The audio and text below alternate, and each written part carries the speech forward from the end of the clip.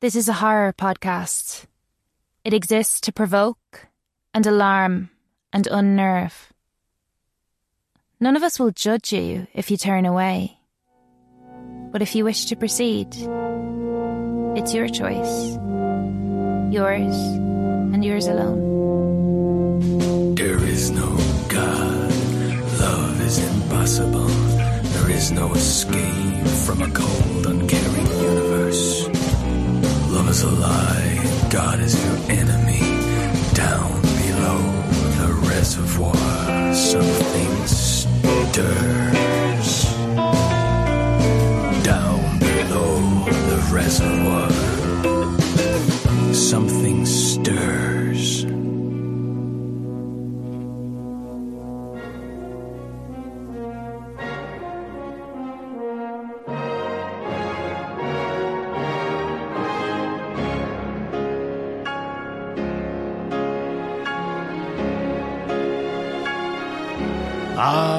Christmas down below the reservoir. The special meats are in fulgent bloom, the wrong things have been softly drowned, and there is peace at work in the world. And what better way to celebrate the cold black gap of the year than with a festive, spine-chilling slice of classic literature? So, gather round the fire, snuggle up with your cousins, and listen. Ladies and gentlemen, Down Below the Reservoir, in collaboration with Words to that effect, present a special Christmas treat. Lost Hearts by the inestimable M.R. James.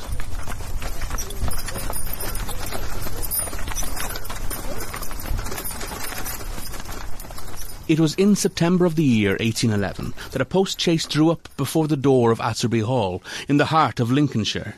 The little boy, who was the only passenger in the chaise, jumped out as soon as it had stopped, and looked about him with the keenest curiosity.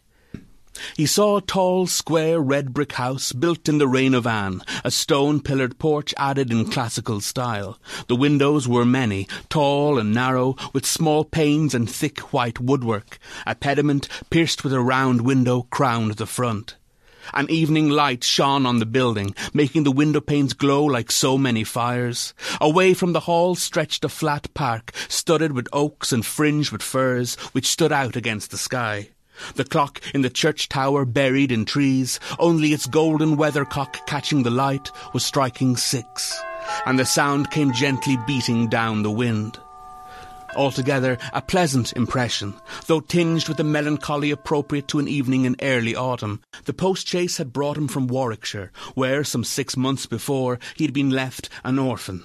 Now, owing to the generous offer of his elderly cousin, Mr. Abney, he had come to live at Asserby.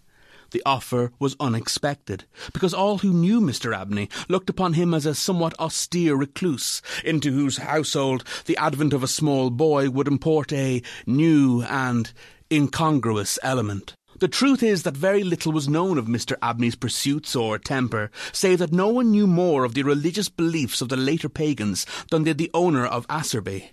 His library contained books bearing on the mysteries, the Orphic poems, the worship of Mithras and the Neoplatonists.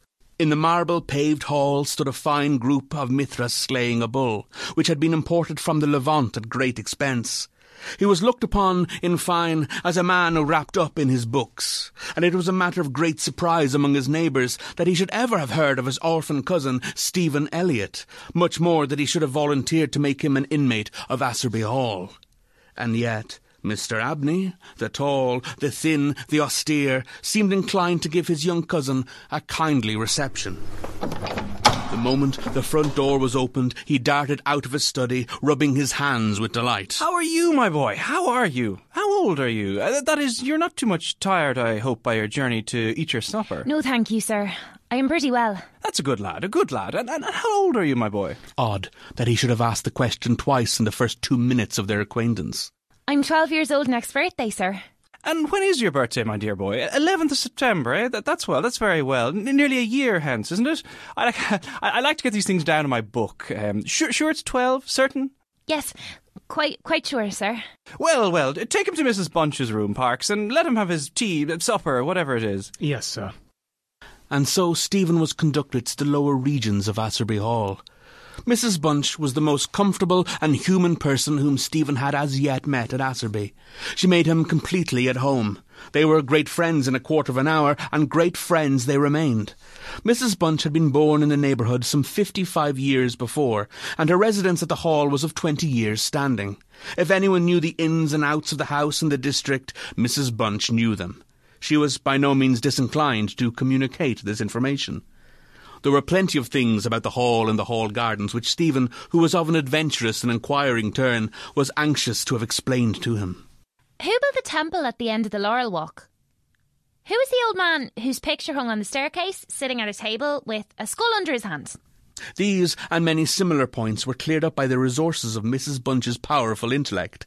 There were others, however, of which the explanations furnished were less satisfactory. One November evening, Stephen was sitting by the fire in the housekeeper's room, reflecting on his surroundings. Is Mr. Abney a good man? And will he go to heaven? Good. Bless the child. Master's as kind a soul as ever I see. Didn't I never tell you of the little boys he took in out of the street, as you may say, this 7 years back? And the little girl, 2 years after I first come here? No. Do tell me all about them, Mrs. Bunch. Now, this minute.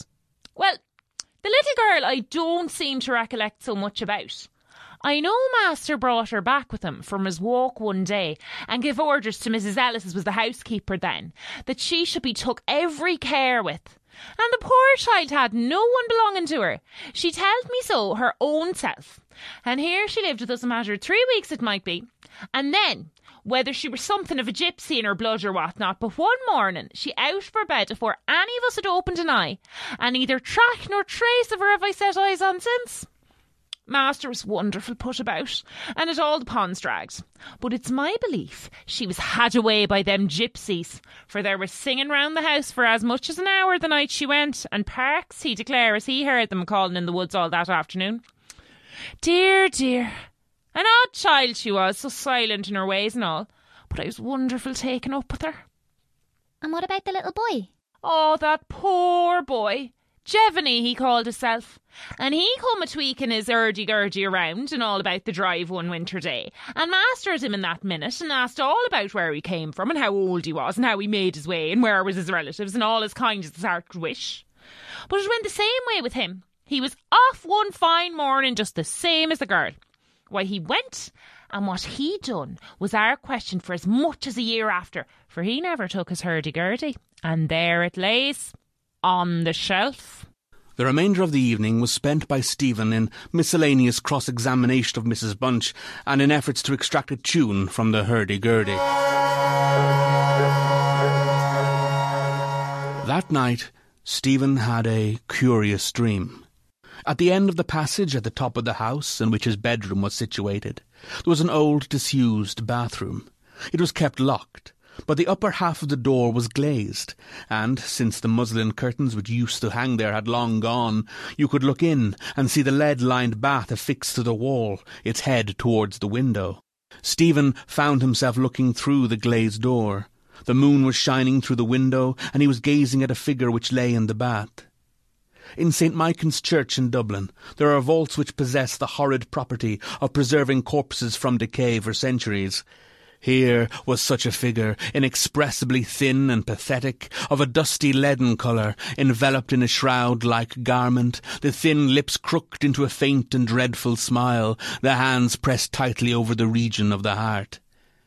As Stephen looked upon it, a distant, almost inaudible moan seemed to issue from its lips, and the arms began to stir. The terror of the sight forced Stephen backwards, and he awoke. He was indeed standing on the cold boarded floor of the passage in the full light of the moon. With a courage uncommon amongst boys of his age, he went to the door of the bathroom to ascertain if the figure of his dreams was really there. It was not. Stephen went back to bed. Mrs. Bunch was much impressed next morning by his story, and went so far as to replace the muslin curtain over the glazed door of the bathroom. Mr. Abney was greatly interested, and made notes of the matter in what he called his book. And do take care, young Stephen. The spring equinox approaches, a time always considered by the ancients to be critical for the young. You would do well to take care of yourself. Be sure to shut your bedroom window at night. You'll find Censorinus had some valuable remarks on the subject. Yes, sir. 2 incidents occurred about this time that made an impression upon Stephen's mind.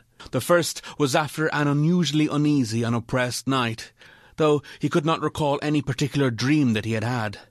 The following evening, Mrs. Bunch was occupying herself in mending his nightgown. Gracious me, Master Stephen. How do you manage to tear your nightdress all to flinders this way? Look here, sir. What trouble do you give to poor servants that have to darn and mend after you? There was indeed a most destructive and wanton series of slits or scorings in the garment. They were confined to the left side of the chest, long parallel slits about 6 inches in length, some of them not quite piercing the texture of the linen. Stephen could only express his entire ignorance of their origin. But Mrs. Bunch, they are just the same as the scratches on the outside of my bedroom door, and I'm sure I never had anything to do with making them.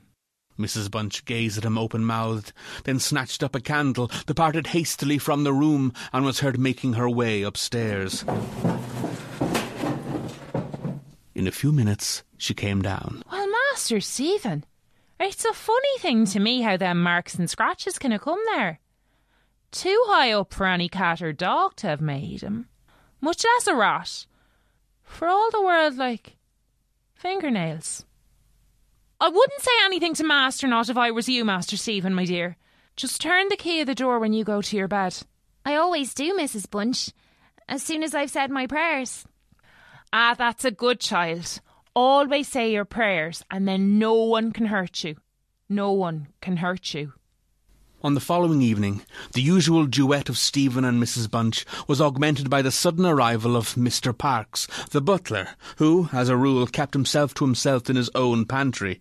He did not see that Stephen was there. He was, moreover, flustered and less slow of speech than was his wont.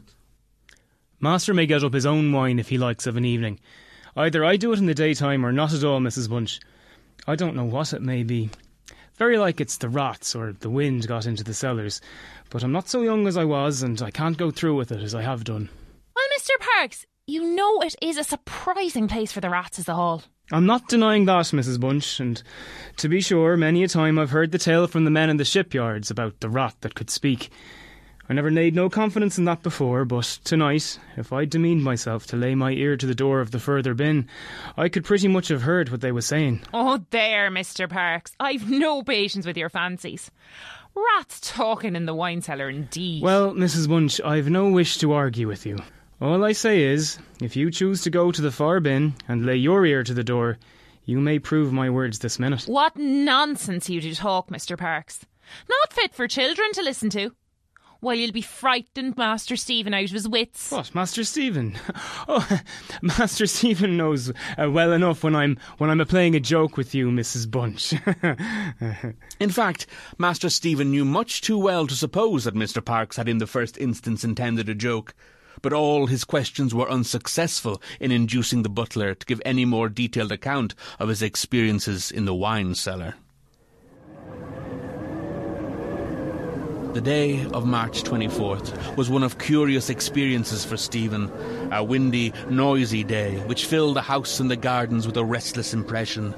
As Stephen stood by the fence and looked out into the park, he felt as if an endless procession of unseen people were sweeping past him on the wind, borne on aimlessly, vainly striving to stop themselves, to catch at something that might arrest their flight and bring them once again into contact with the living world.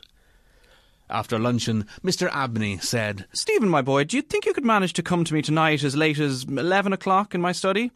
I wish to show you something connected with your future life, which it is most important that you should know. You are not to mention this matter to Mrs. Bunch, nor to anyone else in the house, and you'd better go to your room at the usual time. Here was a new excitement added to life. Stephen eagerly grasped at the opportunity of sitting up till 11 o'clock. He looked in at the library door on his way upstairs that evening, and saw a brazier, which he had often noticed in the corner of the room, moved out before the fire. An old silver-gilt cup stood on the table, filled with red wine, and some written sheets of paper lay nearby. Mr. Abney was sprinkling some incense on the brazier from a round silver box as Stephen passed, but did not seem to notice his step. The wind had fallen, and there was a still night and a full moon. Stephen stood at the open window of his bedroom, looking out over the country. Still as the night was, the mysterious population of the distant moonlit woods was not yet lulled to rest. From time to time, strange cries as of lost and despairing wanderers sounded from across the mere. They might be the notes of owls or water birds, yet they did not quite resemble either sound. Were not they coming nearer? Now they sounded from the nearer side of the water, and in a few moments they seemed to be floating about among the shrubberies. Then they ceased. But just as Stephen was thinking of shutting the window, he caught sight of two figures standing on the gravelled terrace that ran along the garden side of the hall. The figures of a boy and a girl. They stood side by side, looking up at the windows. Something in the form of the girl recalled irresistibly his dream of the figure in the bath. The boy inspired him with more acute fear. Whilst the girl stood still, half smiling, with her hands clasped over her heart, the boy, a thin shape, with black hair and ragged clothing, raised his arms in the air with an appearance of menace and of unappeasable hunger and longing. The moon shone upon his almost transparent hands, and Stephen saw that the nails were fearfully long, and that the light shone through them. As he stood with his arms thus raised, he disclosed a terrifying spectacle. On the left side of his chest there opened a black and gaping rent, and there fell upon Stephen's brain, rather than upon his ear, the impression of one of those hungry and desolate cries that he had heard resounding over the woods of Asserby all that evening. In another moment this dreadful pair had moved swiftly and noiselessly over the dry gravel, and he saw them no more. Inexpressibly frightened as he was, he determined to take his candle and go down to Mr. Abney's study, for the hour appointed for their meeting was near at hand. Stephen, urged on by his terrors, did not take long in getting there. To effect an entrance was not so easy. It was not locked. The key was on the outside of the door as usual. Mr. Abney? Mr. Abney? His repeated knocks produced no answer. Mr. Abney was engaged. Mr. Abney! Had he too seen the mysterious children? The door yielded to Stephen's terrified and frantic pushing. Mr. Abney? On the table, in Mr. Abney's study, certain papers were found which explained the situation to Stephen when he was of age to understand them. It was a belief very strongly held by the ancients, of whose wisdom in these matters I place utmost confidence, that by enacting certain processes which to us moderns have something of a barbaric complexion, a remarkable enlightenment may be attained. That, for example, by absorbing the personalities of his fellow creatures, an individual may gain a complete ascendancy over those spiritual beings which control the elemental forces of our universe. It is recorded of Simon Magus that he was able to fly in the air, to become invisible, to assume any form he pleased, by the agency of the soul of a boy whom, to use the libellous phrase employed by the author of the Clementine Recognitions, he had murdered. I find it set down, moreover, that similar happy results may be produced by the absorption of the hearts of 3 human beings below the age of 12 years.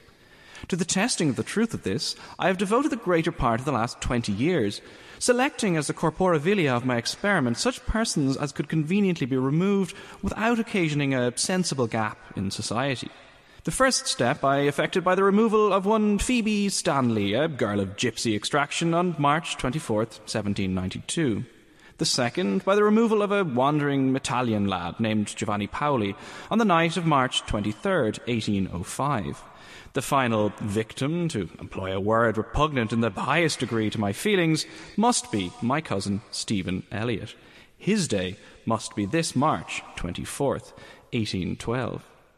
The best means of effecting the required absorption is to remove the heart from the living subject, to reduce it to ashes, and to mingle them with a red wine, preferably port. The remains it will be well to conceal. A disused bathroom or wine cellar will be found convenient. Some annoyance may be experienced from the psychic portion of the subjects, which popular language dignifies with the name of ghosts, but the man of philosophic temperament, to whom alone the experiment is appropriate, will be little prone to attach importance to the feeble efforts of these beings to wreak their vengeance on him. I contemplate with the liveliest satisfaction the enlarged and emancipated existence which the experiment, if successful, will confer on me. Not only placing me beyond the reach of human justice, so-called, but eliminating to a great extent the prospect of death itself. Mr. Abney was found in his chair, his head thrown back, his face stamped with an expression of rage, fright, and mortal pain. In his left side was a terrible lacerated wound exposing the heart. There was no blood on his hands, and a long knife that lay on the table was perfectly clean. A savage wildcat might have inflicted the injuries. The window of the study was open, and it was the opinion of the coroner that Mr. Abney had met his death by the agency of some wild creature. But study of the papers led Stephen Elliott to a very different conclusion.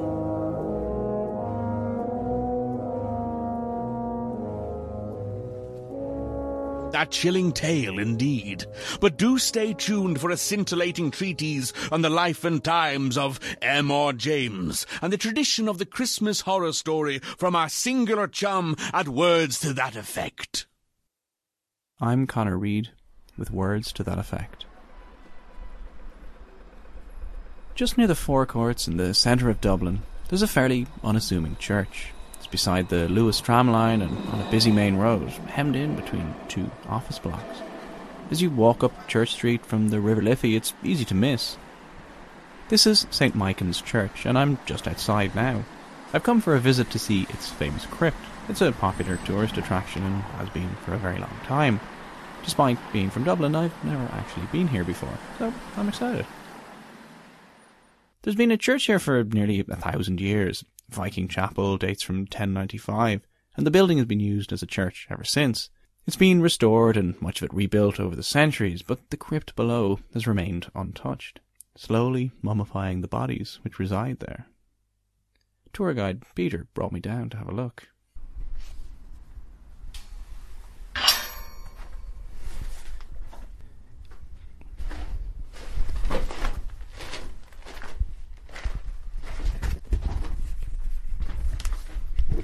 I've just walked down a steep set of stairs, through a gate and into a small, dimly lit corridor. There are vaults on either side.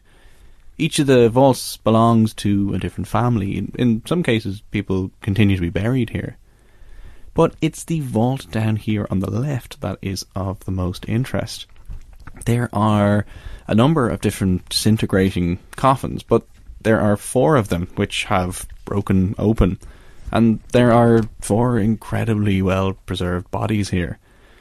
Seemingly no one is actually sure what it is exactly about the crypt that makes it so suited to preserving these mummified remains, but it seems to be a combination of sort of optimal constant temperature. It's actually quite not warm down here, but it's warmer than it is outside. The limestone in the walls seems to be a contributing factor as well, and then there's methane gas as well. Whatever it is, the bodies here are perfectly preserved. There's a thick layer of dust over them, but you can see their skin, their hair, their fingernails. 3 of them are around 400 years old. One of them is a nun, and she has these really delicate hands. The fingernails are completely undamaged. You can see them as you look into the coffin. There's another man who is missing both of his feet and one hand. The feet were removed, it seems, simply to fit him in the coffin. He was extremely tall. The missing hand is more difficult to account for. And then at the back there's an 800-year-old man named the Crusader, due to the way his body was placed in the casket, which was typical of Crusaders in this period, apparently. How he got here seems to be a mystery as well. St. Michan's has played a role in several important cultural events in Dublin's history. The organ in the church upstairs was built in the early 18th century, and it's believed that George Friedrich Handel practiced on this organ before the first ever performance of his famous Messiah oratorio, premiered just around the corner on Fishamble Street. Even if you don't know Handel's Messiah,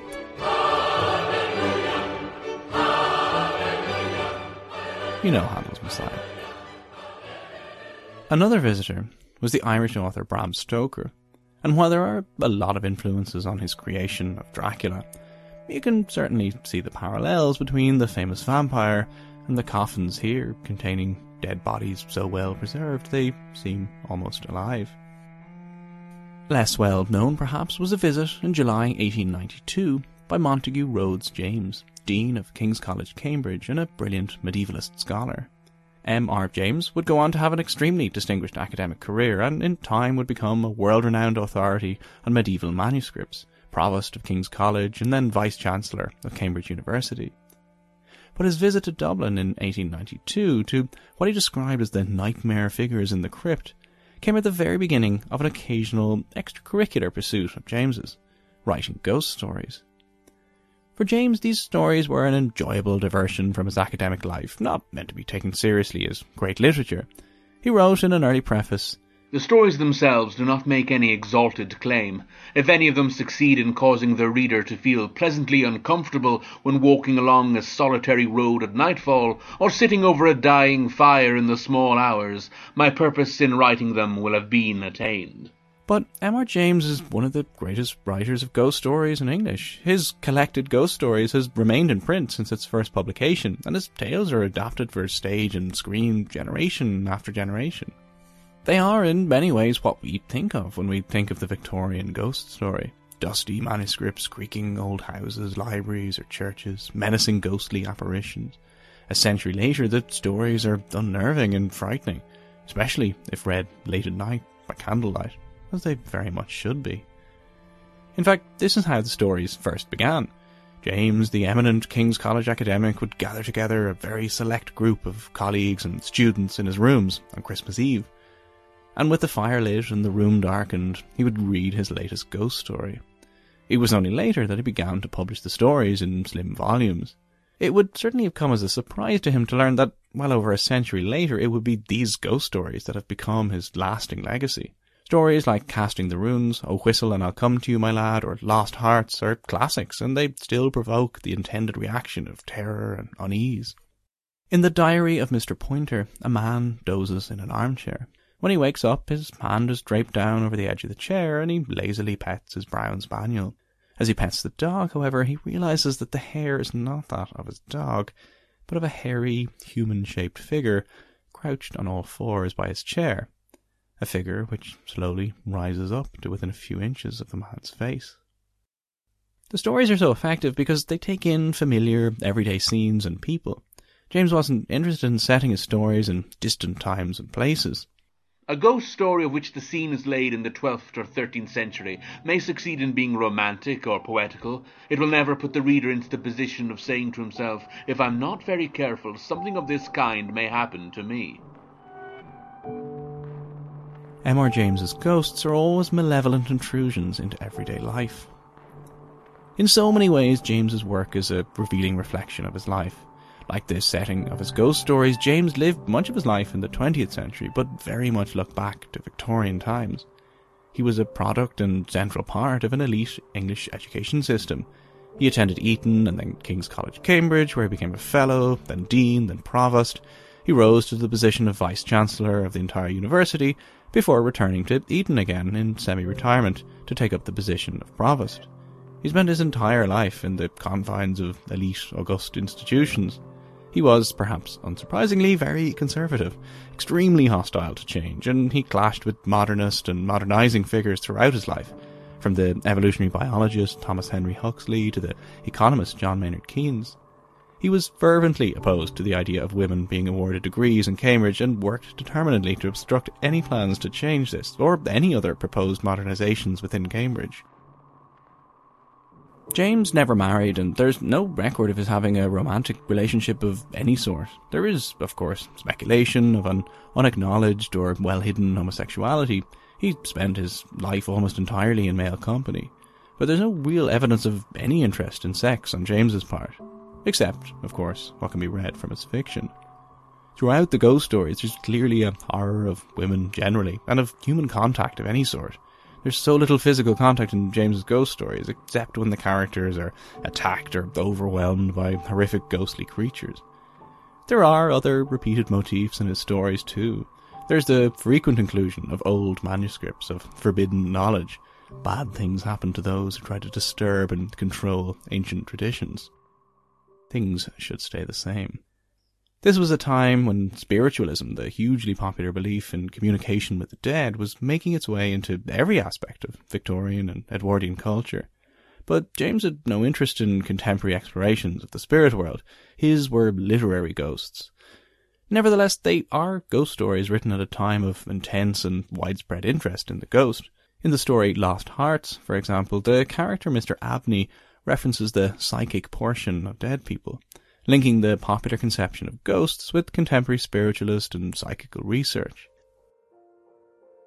And it's this story, Lost Hearts, that brings us back to a crypt in the basement of St. Michan's Church in Dublin. The crypt is in fact referenced in the story, and it was the inspiration for what was one of James's first ever ghost stories, a classic in the genre. Down Below the Reservoir is written by Graham Tugwell and performed by Sarah Maria Griffin, Dave Rudden, Deirdre Sullivan and Graham Tugwell. Down Below the Reservoir is a work of fiction, and any resemblance to places or people living or dead is purely coincidental. A new episode of Down Below the Reservoir is available every 2 weeks through iTunes, Stitcher and at downbelowthereservoir.com, where you can find links to our Facebook, Twitter and our Patreon crowdfunding campaign. Only through your support and donations is Down Below the Reservoir made possible. Join us. And remember, everyone drinks the water here.